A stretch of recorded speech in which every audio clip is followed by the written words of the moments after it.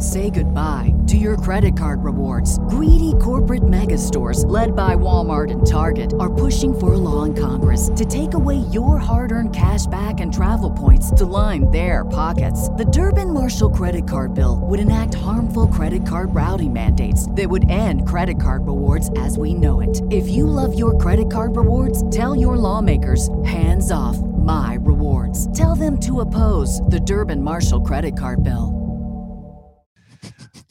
Everybody says Zombie Land, not now you see me.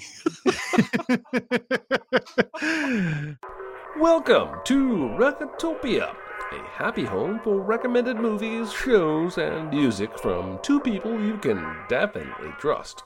Trustability varies by region, no guarantees implied.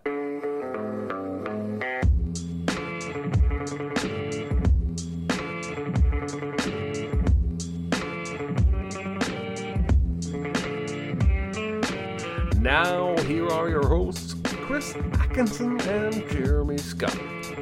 What are you trembling for? The wine. It's deadly poison. I mixed it. You did? Why, Rivers, how thoughtful of you. For years, I've misjudged your poison for you. Oh, no. It was for me. For you? Yes, I couldn't stand it any longer. I even wrote a confession. You what? A confession? Hello, everybody. It is Recotopia episode 50. We made it to 50. And that's what that was all about. That showed up on my screen just before the little opening thing happened or whatever. I was like, what the fuck? Anyway, I'm Chris Atkinson. I'm Jeremy Scott. And today's big recommend is The Inspector General from 1949, Danny Kaye movie. Welcome, chatters out there on Twitch and YouTube, coming out here to watch us on a Tuesday do this podcast. We appreciate you coming out every week. Jeremy, do you have any small recommends? It's no big deal. Itty bitty living space. It's so small and light. It's small, it's tiny, it's petite, it's wee. I do, and I'm going to get in early so that nobody else can claim this one. Okay. I'm going to recommend The Last of Us on HBO. I have okay.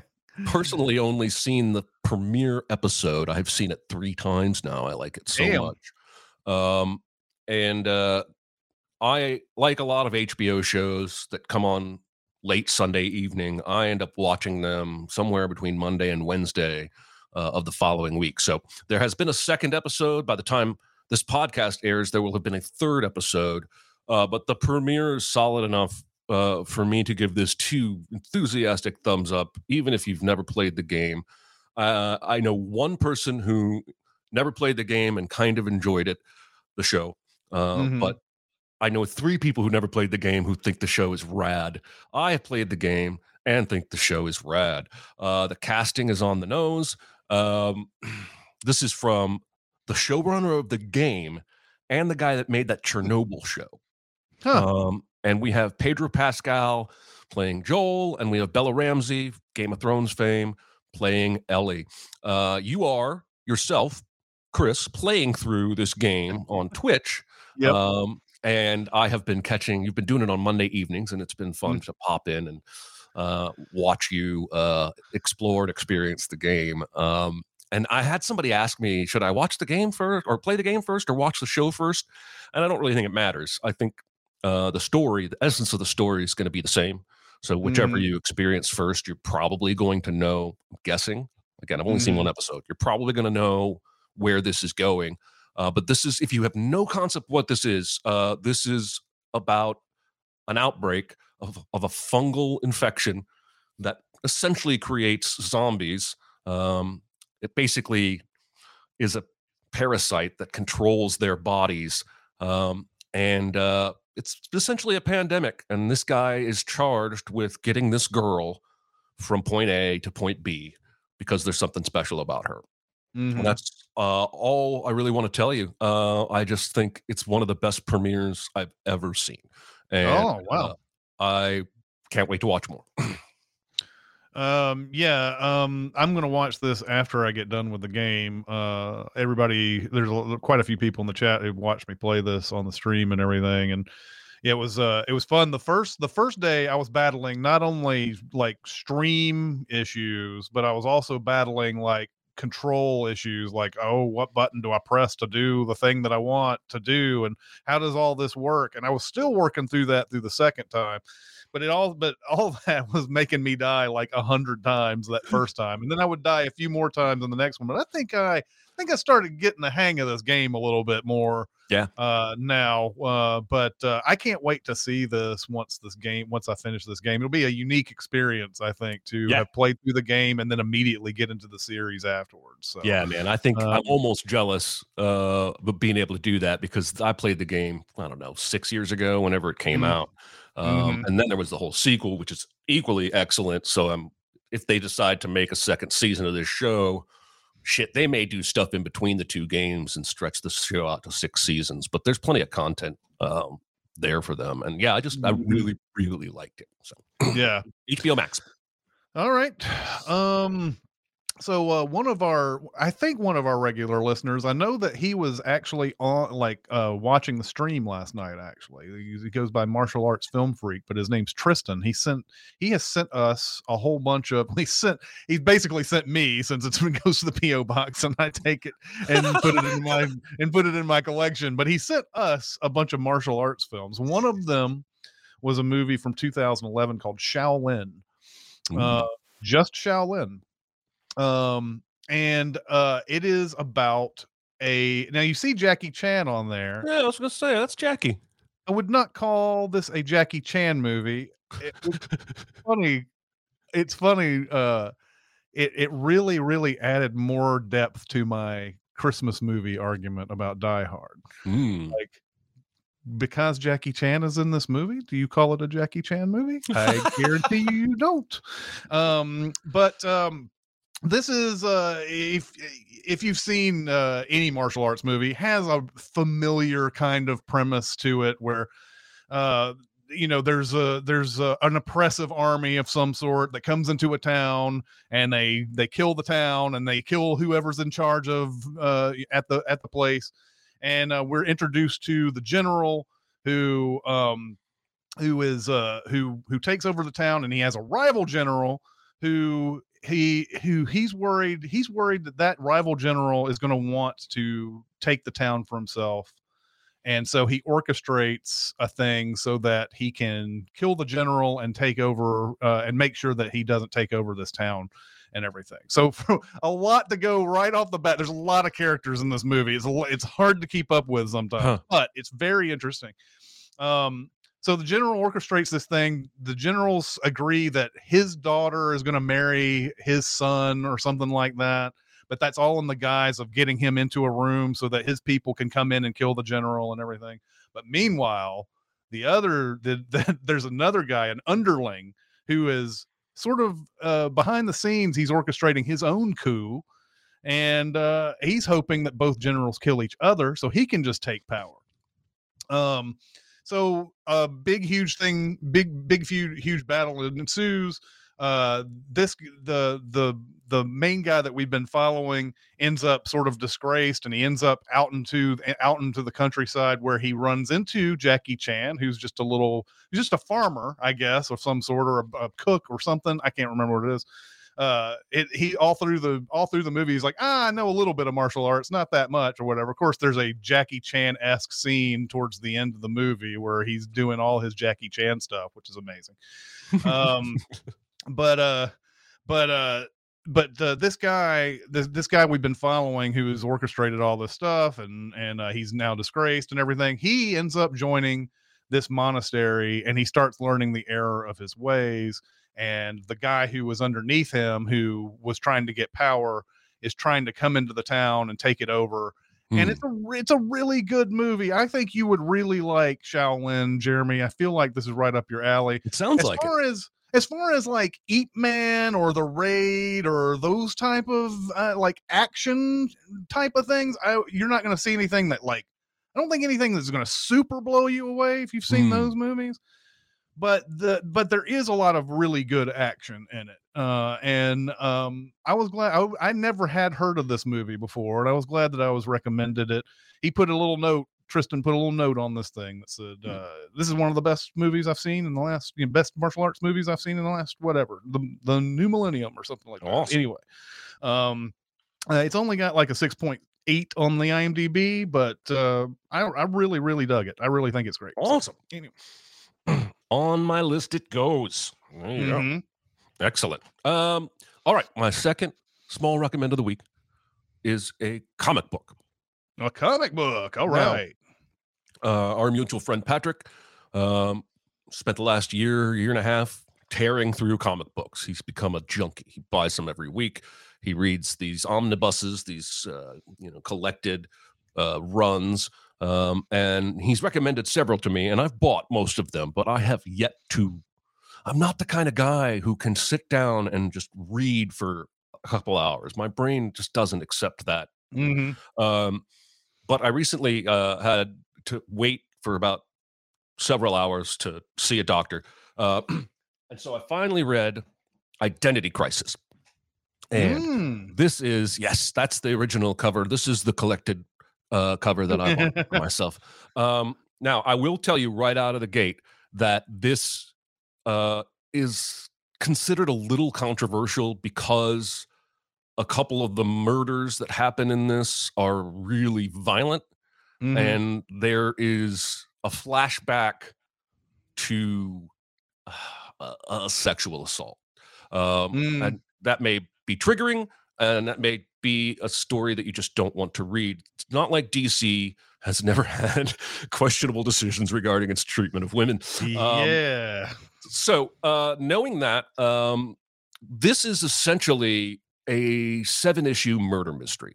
Someone is killing loved ones of superheroes. It starts with the wife of the elongated man, and it carries on. I don't really want to say any more, but that's the opening of the book. So there you go. And there is something that happened in the past that is impacting this investigation in many ways. And there are a lot of characters you don't see as often, or at least I don't. Like Elongated Man to begin with. It's not a guy I'm super familiar with. And there's Hawkman is in here, and Green Arrow, and Zatanna, who I think was in the first Suicide Squad movie. The Suicide Squad is mentioned several times in this run. And Batman, of course, the world's greatest detective, is ultimately probably going to be the one who solves this series of crimes. But I like how it brings in dozens of DC characters. This is not like a Batman run that they put together and called it Identity Crisis. This is just a one-off miniseries called Identity Crisis. And it's just an awesome murder mystery that happened to have superheroes in it. And I was riveted. I read it like in 2 hours. Anyway, wow. So there you go. If you like comics, if you like DC, and you can accept that they have a history of not necessarily knowing how to write women. I thought it was really good. I was riveted. So there you go. Yeah, I don't think I've ever heard of this one, although I wouldn't be shocked to go back because someone sent us a whole bunch of comic books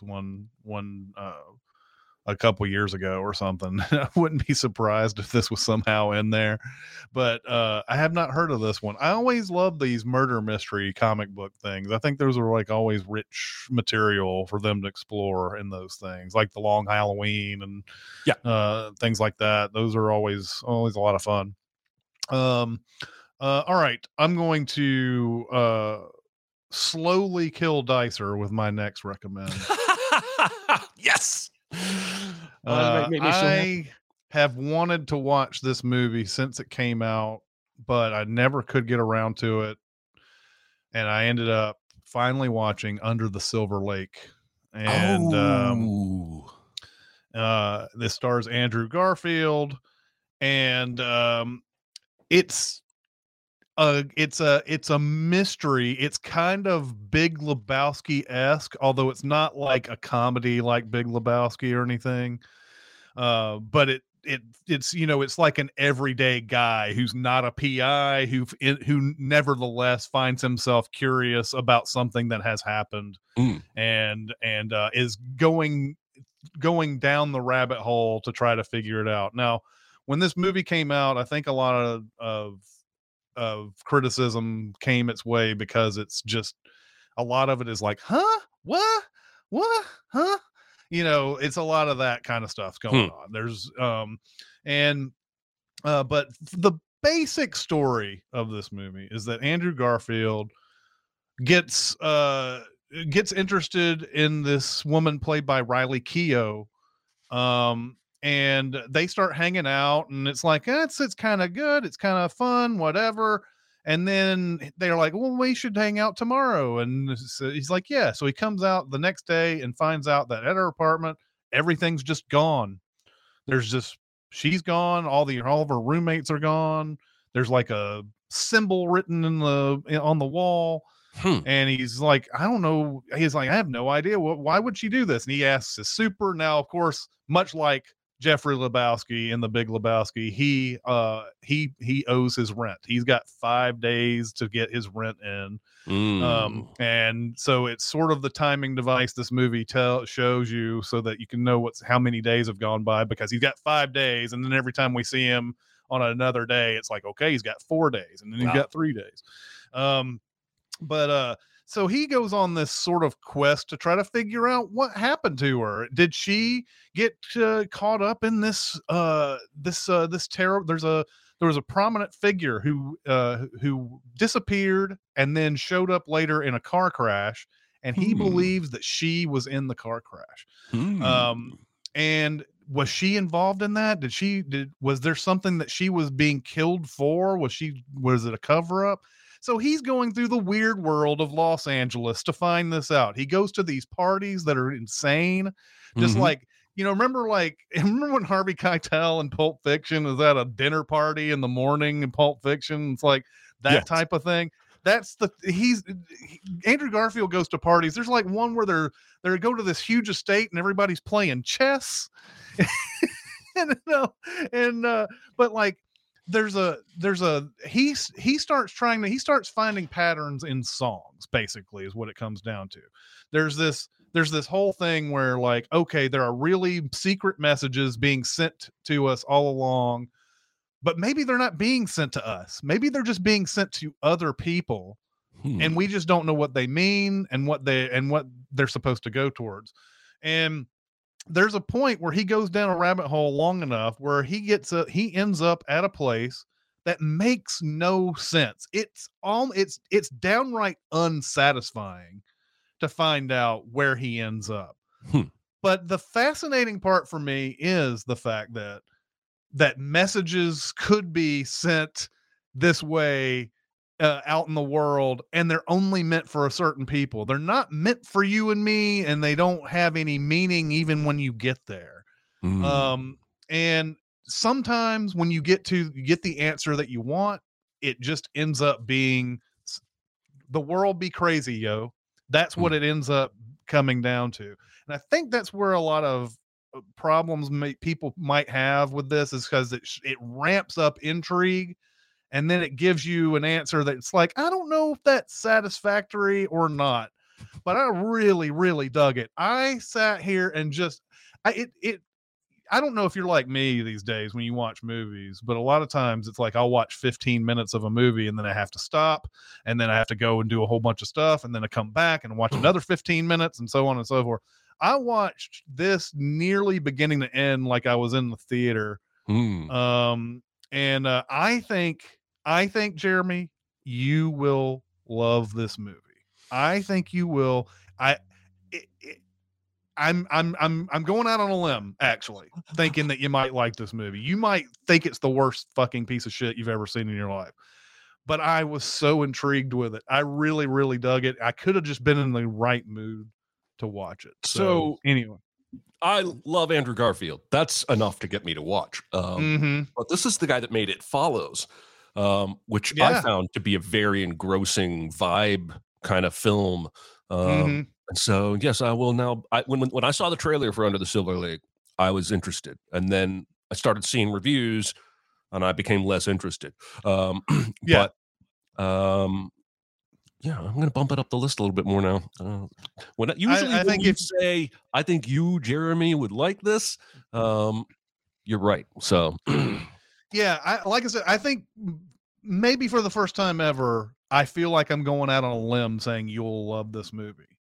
So you may not, and just don't hold it against me. I just think that you might be just as intrigued by this as I am. And I personally found the answers to be very satisfying.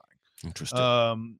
Even though the movie kind of lets you down a little bit, like you're thinking, oh, this is like, there's some massive world type of thing going on here. It's very focused on what it says the messages are and what they mean. So some of these messages, by the way, are the way he solves them are a little bit like South Park made fun of this before, where like, like where somebody says something and they get to the end of a sentence and they take the word at the end of a sentence and they go, well, that means blah, blah, blah, blah, blah, blah, blah, blah. And then they go on to the next illogical leap. And then he solves them kind of like that in this. Like there's some bullshit. Don't get me wrong. But anyway, I really enjoyed it. So, excellent. All right. On to the big recommend. Say goodbye to your credit card rewards. Greedy corporate mega stores, led by Walmart and Target, are pushing for a law in Congress to take away your hard-earned cash back and travel points to line their pockets. The Durbin-Marshall credit card bill would enact harmful credit card routing mandates that would end credit card rewards as we know it. If you love your credit card rewards, tell your lawmakers, hands off my rewards. Tell them to oppose the Durbin-Marshall credit card bill. I'm fine. It's just that you're so big. It's so huge. It's a good rule, but this is bigger than rules. It's bigger on the inside. Is it? I noticed. The big recommend, the Inspector General. Well, right out of the gate here. We're going to try our darndest, and we should succeed, to not say a certain word that is used frequently in this film to describe traveling hucksters. Yes. And I'll just try and call them hucksters because it is not a word that in modern times is cool to use. Now, when they made the film, I don't think they had any idea that this word was inappropriate, may not have been inappropriate or considered as such at the time. But they're the Romani or Romani people. Yeah. I've never heard the pronunciation, but that's the name to use. But yes, they use a particular word many times in this, especially in a song that has that word in the title. Yes. Inspector General starts with a man racing on horseback into a town, and a very Monty Python-esque joke where the guard at the town yells for him to stop, and he doesn't stop. So the guard fires into the air, and that still doesn't make the rider stop. And he runs off, and the soldier's looking like, what? And then a bird falls dead right next to him. Yep. One thing that I find over and over, I hadn't seen this movie in 20 years before watching it for this podcast. It has so much of that DNA that we would later see in Monty Python and the Zucker Brothers movies, but it also has the DNA of like the silent, like Buster Keaton, Charlie Chaplin-esque kind of humor. There's a scene in this where he's trying to drink from a fountain, and every time he leans in to drink, the fountain dries up, and then he leans away, and the fountain shoots out again. And that just reminded me so much of like silent film era style comedy. Danny Kaye kind of lives in between those two eras. Yeah. And listen, if you love Danny Kaye, I think you love this movie. If you hate Danny Kaye, which that might be the case, I don't think you're going to enjoy this movie, because I really feel like this movie was pitched as, what if we just let Danny Kaye do anything he wants? And we'll expect it to be funny, and it largely will be. So the guy riding into town is a mayor from a nearby town who has just had a visit from the Inspector General. And the Inspector General, nobody knows what he looks like, because he blends in and he observes and he finds and roots out the city's corruption. And then he had people hanged and executed and put in prison. And this mayor is saying, you guys, you got to give me a horse and get me out of here and give me some money, because you're a clean town. I'm sure you'll be fine. But the Inspector General is probably on his way. And of course, as soon as he leaves, we find out that this is a very corrupt, dirty town. Yes. And make immediate plans to make themselves look like a clean town. He even says, put people in the hospital beds and open the schools back up. Yeah. Deliver the mail from the last 3 months. I don't care how long it takes. Yeah. So this is just a corrupt group of politicians, this city council. And so they are worried about this inspector general coming to town. We cut then to Danny Kaye, and his name is Georgie, and his partner, one of his partners, Yakov. Yakov is really the main snake oil salesman, and Georgie is sort of his employee. And we see them selling this cure-all tonic, and apparently it tastes nasty. Danny Kaye makes it a crack that yesterday we were selling this as shoe polish. Yeah. And there's a woman who has 12 pennies and wants to buy a bottle. And Danny Kaye is a good-hearted guy. That's kind of the theme of the whole movie. Is that he can't bear to see her use her last 12 pennies on a tonic he knows is not real. And in trying to give her money back, he says it's not real, doesn't work. And then the townspeople realize it's a scam and they chase them off. And at this point, Yakov says, I'm done with you. You keep screwing things up for me. He basically Encino Mans him. He's just like, you go now, and I'm going to be on my own. So Danny Kaye has no money, he has no food, he has a hole in his shoe, and he decides to fill that hole with a piece of paper. He has a letter from Napoleon that they use in their snake oil act to try and make it sound like this is a real tonic that Napoleon has endorsed, and he tears it at the bottom so that only a few words and a signature from Napoleon remain. And that will be important. And he stumbles into this town, super duper hungry. And a horse follows him. And he gets arrested for stealing the horse and thrown in jail. And then as the city council is discussing this arrest, they realize that is the inspector general disguised as a homeless person. We can't have him in jail. And so they do all this pomp and circumstance, give him a uniform, and they have this big banquet wherein he is humorously not allowed to eat very much until the beef stew portion is served, and then he eats forever, and that's pretty funny too. And he falls for the kitchen girl. The mayor's wife falls for him. None of that's very important. I even made a note. Imagine being told you've been cast as Danny Kaye's love interest and then finding out you're only in the movie for 9 minutes.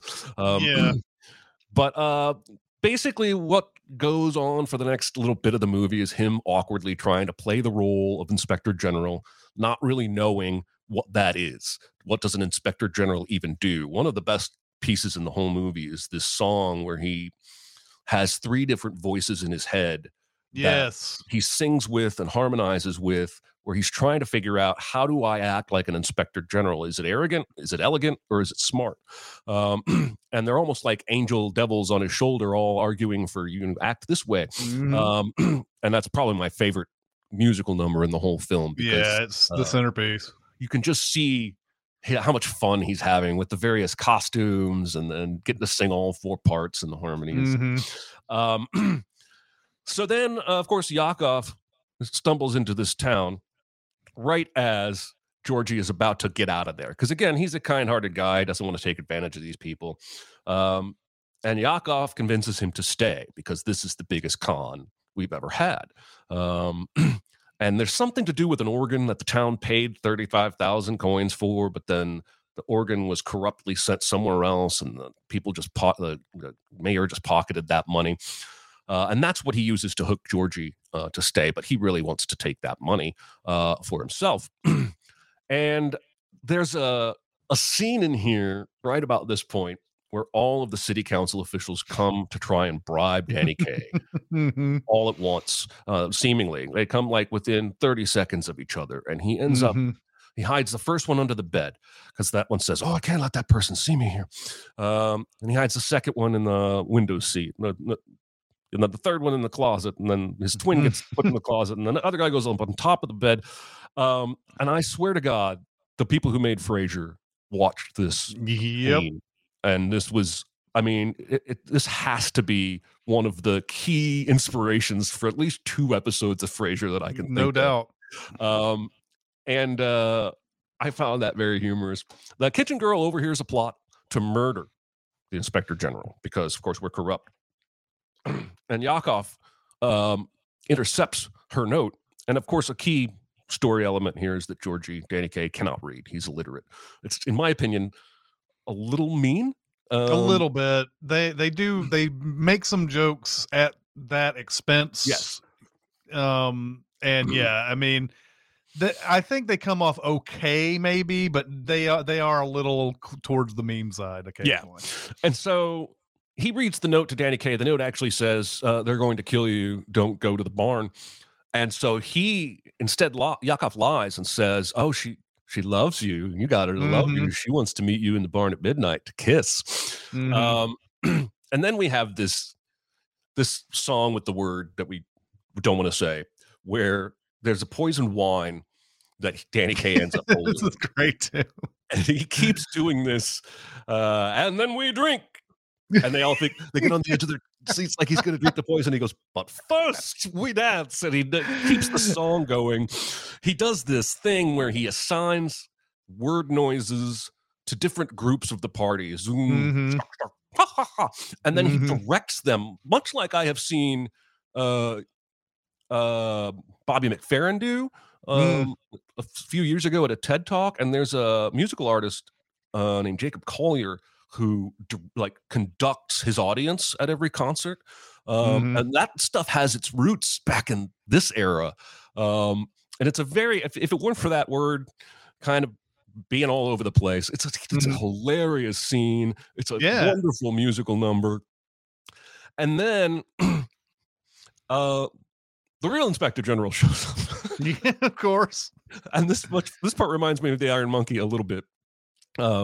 Because there's a plot line in the Iron Monkey where this kind of thing happens. And he very quickly deduces that Georgie has a pure heart and all these other people are corrupt. And then this movie is not wasting any time to end. I feel like the end is very rushed, and I don't ultimately matter. I mean, I don't ultimately matter, but I don't ultimately mind because I've had so much fun. But I feel like once the real Inspector General shows up, the movie's over in like 8 minutes after that. Georgie becomes the new mayor. He gets with the kitchen girl. And for reasons passing understanding, makes Yakov his chief of police. Yakov has done nothing but evil to Georgie this entire movie, and even conspires to have him killed in the barn. And yet he gets the job as police chief just because they used to work together. I don't know. I don't like Yakov's ending. Kind of like Biff Tannen polishing George McFly's car at the end of Back to the Future. And then like a lot of old movies that get their credits out of the way in the beginning, it literally just ends. Once it's done, it's like dun dun dun, black screen. And I found that pretty charming. So I have several other notes I want to get to, but that's a brief summary. What did you think of the Inspector? I think this was your first time to see the Inspector General. It's my first Danny Kaye movie, by the way. I have not seen White Christmas. I always promise myself that I'm going to, because I hear about White Christmas around Christmas every year. But and I'm like, I'm going to watch that, and I never do. And the Court Jester and things like that. I haven't seen any of those movies, so this is my first Danny Kaye movie, believe it or not, even though I've seen millions and millions of movies. It's interesting that you talk about like whether or not you like Danny Kaye sort of factors into whether you like this movie. I came off being stunned at his talent. There are some moments, and I don't know if it's just the time or, the time that he lived in, or, he came off of, I think he came off of Broadway, just like a lot of these guys did. But there are some expressions he makes that are just so 1949 playing to the back row type of things. And so when I saw those, I was like, oh, I wish it was a little bit not that. But for the most part, I feel like the guy has just tremendous talent, and you can't deny that looking at, and I like Danny Kaye just not saying I didn't like him. I'm just saying there's some moments where I'm like, okay, that's a little grating. But when he does these songs that go through all those words that sound like each other, the consonants and everything, just going through all of that, and that's just insane to me. That's just like that's a magic trick to be able to do it that fast and everything. Yeah. Obviously can sing very well. Obviously is a born performer, and I admire this age of Hollywood where they're like, hey, you're a talented person, we're gonna make a movie just centered around you doing stuff. Yeah. And that's basically what it is that they put him in and they make him sing songs, and they're like, nothing is like plot driven. They're not selling the Inspector General for its plot. They're selling it because Danny Kaye is in the movie, and you know what you're supposed to expect from Danny Kaye at this point.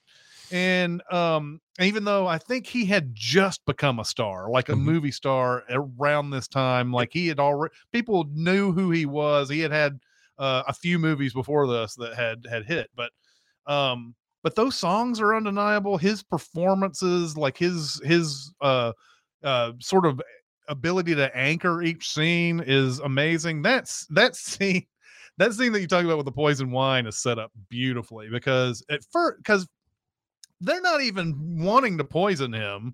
It's this dude who's in the council who was going to poison himself. Yeah. By the way, that character is amazing to me, because he is, I think he's shown as such a failure that he can't even quit properly.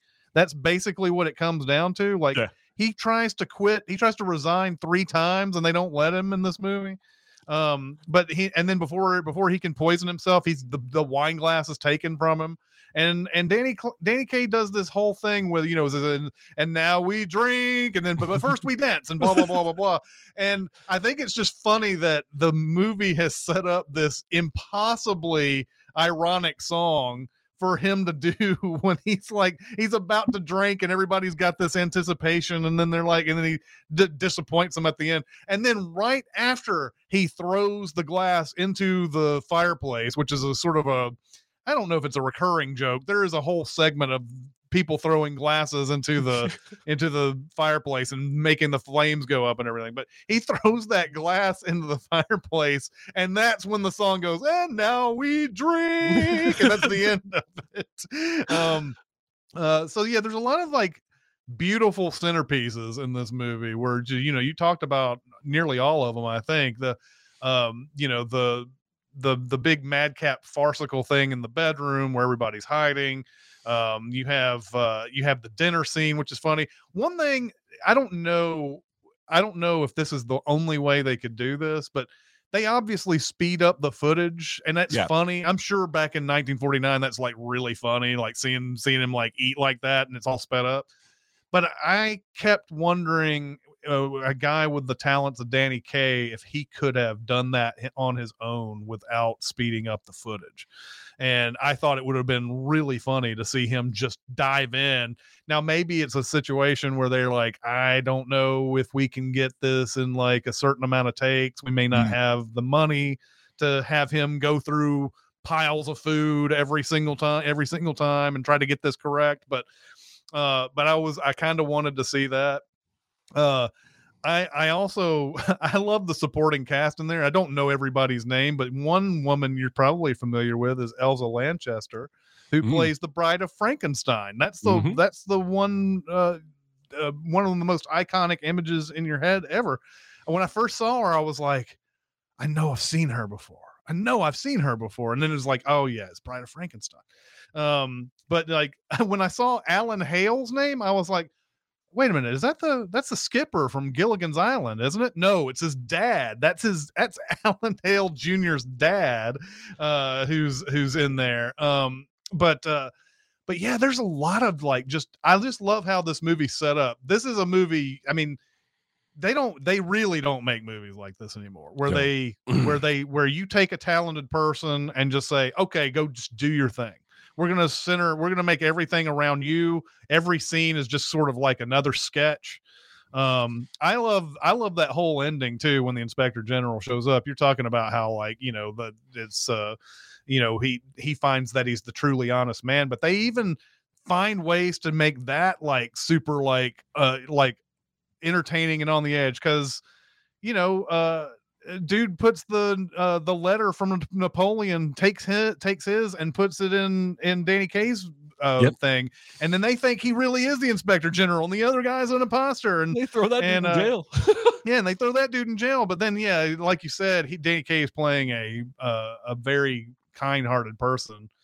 They try to give him an order to a death warrant for that guy, and he's like, I can't sign this. And then the inspector general is like, you are the most honest man I've ever seen in my life. You know, here, let's reward you for all this stuff that you've done in this movie. So he says, the most honest man I've met since Budapest, which is a weird thing to say, but I guess it makes sense in context. Mm-hmm. Yeah. So yeah, I did enjoy this. I gotta tell you also, I ended up watching this movie twice ostensibly because I watched it much like what I was talking about before with Under the Silver Lake. I was watching this, I'd watch 15 minutes and then something would happen. I'd have to stop and then come back. And then when I start it back up and go, what was happening again? I don't remember all this. And by the end of it, I was like, okay, well, I think I can hang in a podcast, but I want to go over this again. So this morning I watched it again just to smooth over some of the rough edges that I had. And there's still parts in this movie. There's so many things that are so fast in this movie. I know I've missed other little jokes and fun stuff that they just kind of throw in. There's the smallest thing for me that I enjoyed in this movie is at the end when they decide they're going to have a celebration for the new mayor in the town and everything. The guy's like, and band music? And the guy's like, yeah, and band music. And they said, band music. And he gives this laugh that's it's a beautiful like ending to that scene. He's like really excited about the band music. A lot of these characters in here have a lot of there's a lot of like really cool, good supporting characters in this, even though Danny Kaye is the star. I love the twins and their recurring misidentification.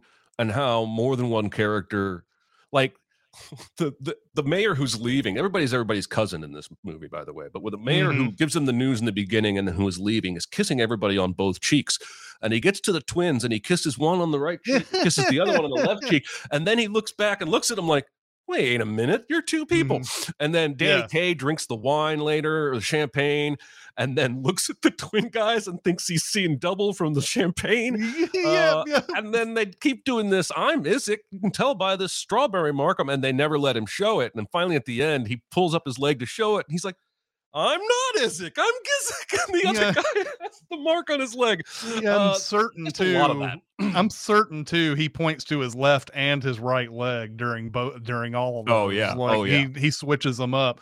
And Eights says band music equal hanging. Yes, those people who were once a part of the town, who were the council of that town. That's sort of the implied thing about the band music is that they're all going to get hanged at the end of this because. They don't show up. They're not at the end. The inspector general takes the mayor's necklace off and puts it on Danny Kaye, and the mayor says, my necklace, and the inspector says, we'll put something else around your neck. Dark. It's really dark. It's so funny. Like that may be the reason why it got cut so abruptly to the ending is that there's not really any way to kind of like bridge that. And it becomes such a dark joke for that movie at the end, like, you know, so it's that's a lot of fun, that hanging joke. Yeah, it is.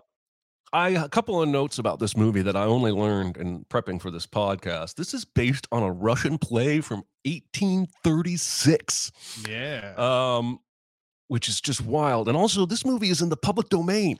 You can download this movie, edit it up however the fuck you want, upload it on YouTube, no copyright claims issues. In fact, there are on streamings, there are multiple versions of this movie because of that fact. Yep. And I don't even know for a fact if you and I watched the same one. But it's just wild to me that a movie... I imagine we did. Was yours like color? I think this is a black and white movie, but it was colorized. Yeah, it was. And so I watched the colorized version, which I think is weird. There's a definite like, I feel like something has been added to the print when you watch a colorized version. I did see the black and white available, but that through Amazon, it was like you had to get another subscription to another service to watch that version.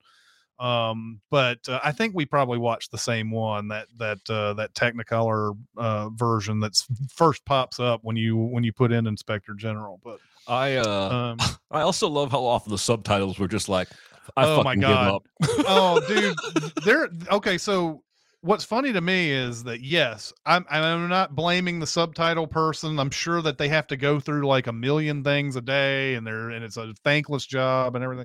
But like one of the first ones that they say on there that's like inaudible was the guy who comes into town says, the mayor of the town says, "Oh, that's my cousin from this town," and it says inaudible on it.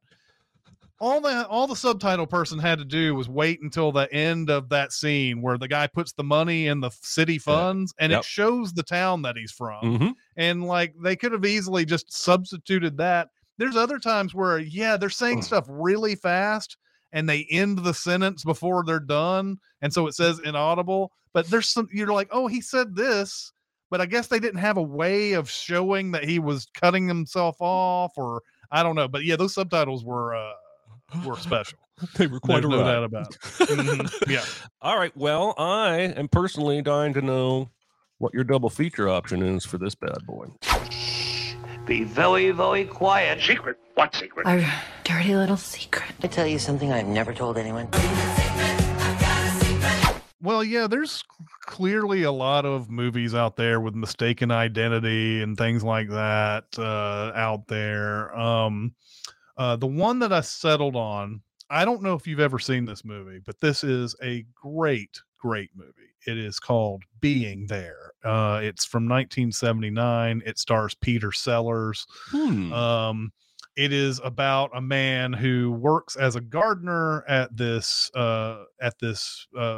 estate, and the person who lives there dies, and he has nowhere else to go. And he ends up at this other estate where Melvin Douglas is the main guy. He's married to Shirley MacLaine.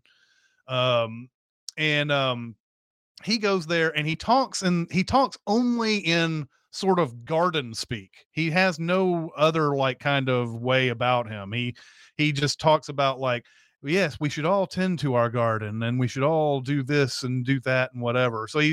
But people misread this as deep thinking, and they start thinking that he is somebody who's a serious political player. And so this guy is very simple. He has no education. He has nothing, but he's just being himself. These people around him think he's a much bigger person than he is. And towards the end of the movie, they're already trying to get him to be in a political party and run for president by the end of the movie. That's how far this goes. And it's talking about, this is a guy who has no ambitions whatsoever. He just likes tending gardens, and he just likes talking about gardens and things like that. And everything that he says is misread. So everybody around him is who pumps him up.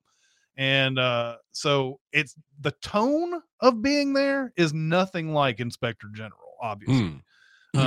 This movie is built around Peter Sellers. Peter Sellers, obviously a huge, great performer in his own right. But it's got that same kind of like story of like somebody who people think is much bigger than he is, and they start acting a certain way around him and everything. Highly recommend Being There. In fact, I may make that a big recommend at some point, since I don't think many people out there have seen this movie. I had to read the book in college, so I read the book by Jerzy Kosinski. And then I watched the movie shortly after. So, really good stuff. Nice choice. I have not ever seen this movie, but I do love Peter Sellers. So, yeah, he is a similarly singular talent like Danny Kaye, in that he can do a lot, both physically and, with his acting. But yeah, I've never seen that. I'll have to check that out. All right. What is next week's homework? All right. Next week's homework is a movie I haven't seen in quite some time, but I know that I loved and I think probably still holds up. It's called Eve's Bayou. And this is from Casey Lemons.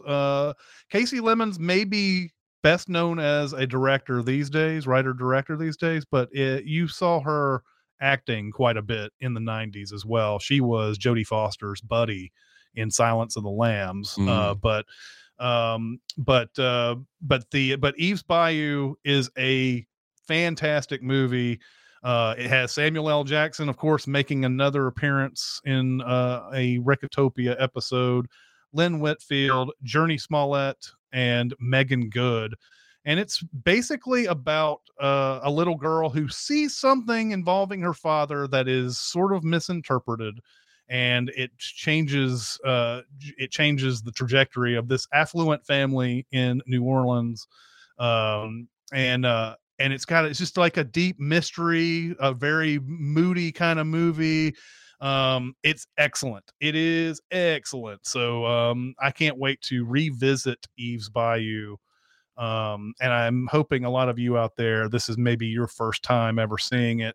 And I am introducing it to you in a way. So I'm looking forward to that. Have you ever seen Eve's Bayou? I have. I saw it when it came out. I think I rented it. I don't think I saw it in the theater. But 98 probably around the time when I saw it. I remember thinking it was great. I remember almost nothing else about it because it's been so long. But this director also made Harriet, which I really enjoyed a couple years ago. With Cynthia Erivo. So I'm excited to see Eve's Bayou. Those of you out there wanting to know where you can watch Eve's Bayou, it is free on the Roku channel. Otherwise, you will have to pay $2.99 or $3.99 to rent it from your streaming service of choice. I also saw that it might be on Criterion or something like. If you've got Criterion, I don't think Google pulls Criterion into their results, so that may be true. If you have Criterion, you should be able to watch this. But yeah, I believe the Roku channel was the one free service that I saw on this. Otherwise, yeah, you may have to pay a rental on this. But it's worth it. Yeah, I guarantee you, it's worth it. And I can't wait to discuss that movie next week. I'm giving you a no honk guarantee. All right. Do we have some time for some questions? I believe we do. Question. I got something to say. I want the truth. I am listening. When have two actors had far better on-screen chemistry than you expected, and vice versa? Example: The Nice Guys, Russell Crowe and Ryan Gosling. Yeah, that's a really good one. John C. Reilly and Mark Wahlberg in Boogie Nights was one that I wasn't expecting. And John C. Reilly, we're not quite. I don't know. He's not a super known person in 1997. He has a pretty good filmography at this point, though. So I don't know what I was expecting from John C. Reilly and Mark Wahlberg, but the fact that he sort of an established actor and Mark Wahlberg, who was just beginning, he was like in his 2 or 3 years of acting at that point, and we were still making Marky Mark and the Funky Bunch jokes at that point when he came out with Boogie Nights. I was surprised at their friendship and that it clicks as well as it does in there. And I'm gonna credit John C. Reilly more than I'm gonna credit Mark Wahlberg for that, because I think John C. Reilly plays with everybody pretty well. Yeah, he does. And then another one, the flip side to this, and I think it's just because the movie was so bad, but Billy Crystal and Robin Williams and Father's Day, that felt like that should be so magical, and it just wasn't, because the movie was not good. And it just didn't give them a chance to play off each other. And I think it may have came 10 years late in their careers. So that was the flip side to that. I was surprised there wasn't more chemistry to that. So there is an episode of Friends that opens with Billy Crystal and Robin Williams coming into the coffee house, and the main friends are trying to have a conversation, but they can't help but eavesdrop on Robin Williams and Billy Crystal. Mm-hmm. And I don't know the circumstances. My guess is they were filming or promoting Father's Day around this time. It is one of the least funny things I've ever seen. It's clearly unscripted. They clearly said, we don't need to write anything for these guys. They will be funny. And Robin Williams does a funny voice and is crying about his wife or something. And it's just not funny. And I always skip that part because it's so not good. All right. I'm going to go with Jeff Bridges and Gil Birmingham in Hell or High Water, which is, I would never have paired them together in the first place. I'm not 100% sure I knew Gil Birmingham's name before Hell or High Water. But the chemistry between them in that movie is incredible. And they have this bond as partners, but they just pick at each other. Bridges does more picking than Birmingham does. But I just thought that chemistry was magical in a movie that already has magical chemistry between Ben Foster and Chris Pine. So that was my answer. But yeah, the question asker, as often happens, stole the best answer with the nice guys. And there's good answers in the chat. In the chat, we have from Tetsuka, Mark Wahlberg and Denzel Washington in Two Guns. I haven't seen that movie in forever, but I guess they were all right. I don't remember too much about it. I don't remember it much either. Josh Zero says, at the time, I did not expect Vince Vaughn and Owen Wilson playing off each other so much in Wedding Crashers. It's a cliche now, but at the time, it is kind of interesting. Vince Vaughn, I always felt, was destined to be in comedies after Swingers, and he seemed like he was trying to go more towards drama after that. And then so to see him in Wedding Crashers was kind of a fun comeback to that, I guess. But yeah, I wouldn't have expected them to be that great either. Jagged says Daniel Craig and Ana de Armas, Knives Out showed it, and 007 solidified it. I agree. Michael Menza says Billy Crystal and Gregory Hines and Running Scared. Yeah. Jets Mets, Back to the Future, Fox and Lloyd. Yep. And then Shaggy Nut says Woody Harrelson and Jesse Eisenberg. I guess it was Now You See Me. All right. Do we have maybe one more? One more question? Let's do this next one that's kind of short. What is a good movie you missed watching in theaters because of a bad trailer? It took me forever to figure this out because I usually watch everything that people tell me ends up being good. So like a bad trailer, like somebody comes and says, "Hey, this movie's great," or whatever, then everybody says Zombieland. Not Now You See Me. There's like 5 of them saying it. God. Yeah, but it's so funny. There's like Woody Harrelson and Jesse Eisenberg. Now I have to think of those movies and like, I guess Now You See Me is that. Fuck it. You're right. You're not wrong. Zombieland is the movie they're thinking. Of course, Zombieland. Just playing with you guys, just seeing if you're paying attention. Anyway, I usually see whatever comes up, but the movie I didn't see because of a bad trailer was the Lego movie. And I remember I didn't watch it in theaters.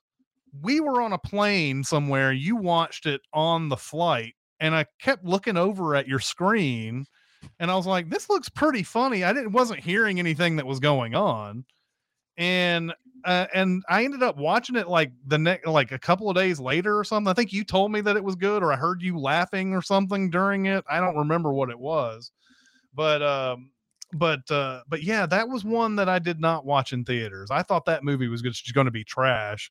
And yes, it is a giant Lego commercial. We understand that, but it's got a lot of funny stuff in it, man. That movie is way funnier than it really is. Just a regular like commercial. I feel bad for the Lego Batman movie and the Lego Movie 2, because if the first Lego movie didn't exist, those two movies would probably be considered masterpieces. But the first one is just way funnier than anyone that has come since then. They'll probably reboot that soon. For me, it's Cabin in the Woods.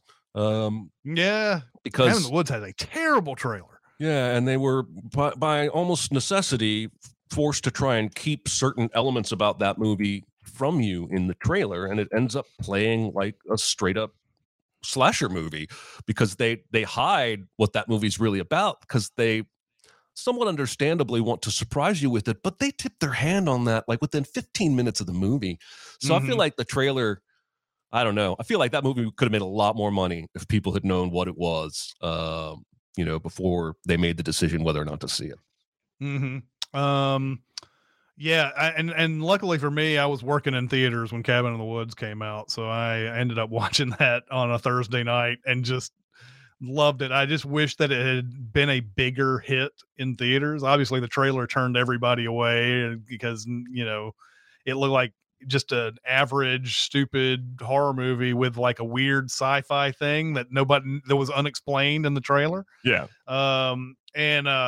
But I was so hoping that would be a bigger hit, because that elevator scene had me rolling, rolling in like that Thursday night watching it. That's still one of the biggest laughs I've ever had. Oh yeah, for sure. Over on the comment side, That's Not My Name Too says, last one for me was Spring Breakers. Yeah, Spring Breakers didn't have a very good trailer. Jagged says John Wick and Kingsman. Trailers made them both look bad, ridiculous, and they ended up being awesome, ridiculous. Turning Red from Shaggy Nuts. Somebody else says Kingsman in there. And let's see what else. WTFG says, I probably would have missed Magnolia in theaters because the trailer was a tad confusing, but I caught a free screening by accident. Magnolia, I know it's controversial to say, but I really dug Magnolia. I watched that on a Thursday night. Of course, it was like super late before I got out of there because it's a 3-hour movie, but I really dug it. And the frogs came flying out of the sky. I was like, okay, this is a movie made for me. Anyway, that's going to do it for today. Thank you so much for you guys coming out into the chat. Thanks, and correcting me when I say now you see me when I mean Zombieland. Really, really appreciate you guys coming out here and watching us. Without your support, we couldn't do this. So we're really, really happy that you come out every week and watch us do this show. But that's going to do it for this week. So we'll see you next time. Bye, everybody. See ya. Bye.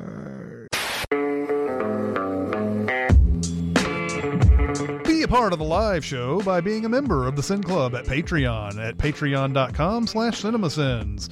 Chat with us on the CinemaSins Discord at discord.gg/CinemaSins or CinemaSins Twitter at CinemaSins, and email any comments or questions to recotopia@cinemasins.com. That's RECOTOPIA at cinemasins.com.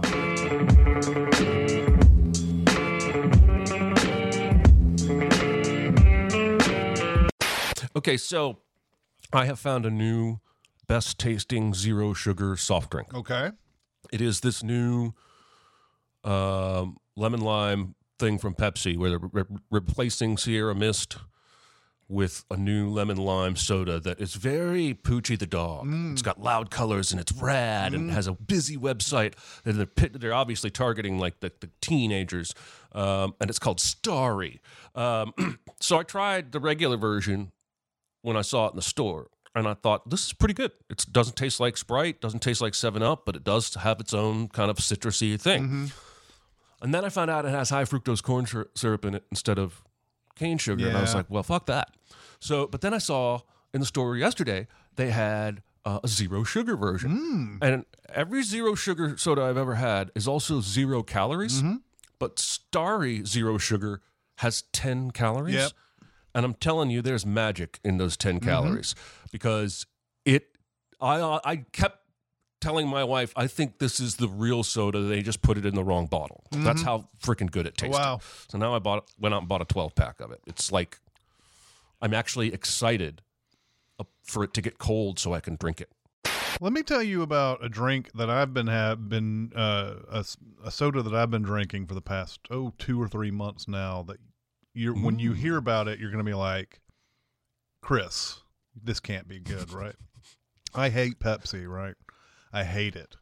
I can tolerate. Hate is a strong word. I can tolerate it if you give it to me. Like if you go to those restaurants that are always like, "Oh, we only serve Pepsi here." I can drink the Pepsi. I can drink the Diet Pepsi. I can't drink the Pepsi, But there was something that I found a few months ago. It was a mango Diet Pepsi. No, a mango Pepsi zero sugar that I tried out. And I was like, oh, I can, Pepsi can be delivered to me this way. I had the mango regular. This was before I started drinking zero sugar stuff, and I liked it. But I don't think I've tried the zero sugar mango. Yeah. I have tried the Pepsi, regular Pepsi zero sugar, and I liked that. But man, I realized that there's so much wrong with the world, but on the soft drink end, like we're living in utopia, we are. Man. This is a golden age, man. We used to have this place where we went to college called Rosie's Tex-Mex. Then they had Mexican Coke by the bottle. And I think that was the best thing about that place. I think the food was fine, but we went there for the Mexican Coke in a bottle. Yeah. Cold Coke out of a bottle, glass bottle, is the best tasting Coke. It really is. It's amazing. Man, they had, I don't think it's there anymore. The last time I went, well, maybe it was still there. They had, 15 years ago, my wife and I went to Epcot.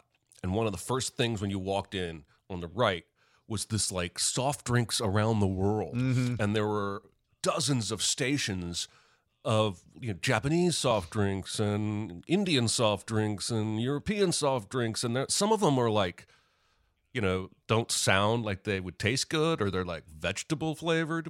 But again, all around the world, people have different palates. And I got heartburn because I tried so many different sodas from around the world in that one little hut. Yeah. I don't ever get away from Disney without a stomach ache. That's a problem. But I've only been 4 or 5 times my whole life. It's not like somebody we know who goes like every other month. Yeah. And I wasn't talking about Jonathan. I know he goes more regularly than we do, but he will be hearing this podcast later, and I don't want him to think I was like calling him out without using his name. Right. Yeah, there was a thing somebody posted yesterday on Twitter that showed that was all he said in the tweet itself was just the smartest people talking about this one thing here. And so it's about this athlete at 25 who died, and all these tweets are put together. It was like, blah, must be that vaccine. Does anybody want to talk about the vaccine? Can we start talking about the vaccine now? Blah, blah, blah, all that stuff. And then you go to the story. He died in a boating accident.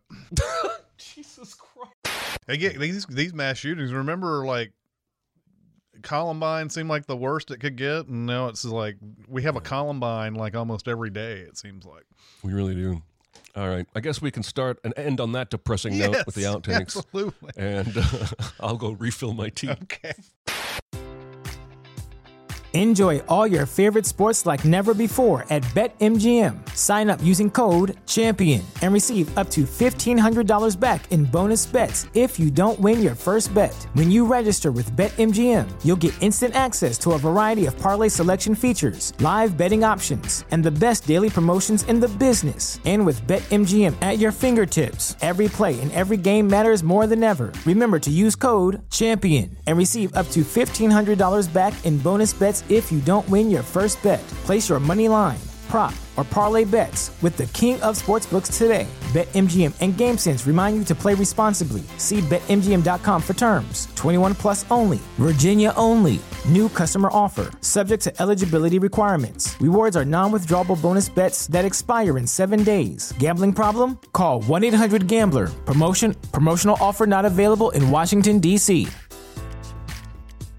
Say goodbye to your credit card rewards. Greedy corporate mega stores, led by Walmart and Target, are pushing for a law in Congress to take away your hard-earned cash back and travel points to line their pockets. The Durbin-Marshall credit card bill would enact harmful credit card routing mandates that would end credit card rewards as we know it. If you love your credit card rewards, tell your lawmakers, hands off my rewards. Tell them to oppose the Durbin-Marshall credit card bill.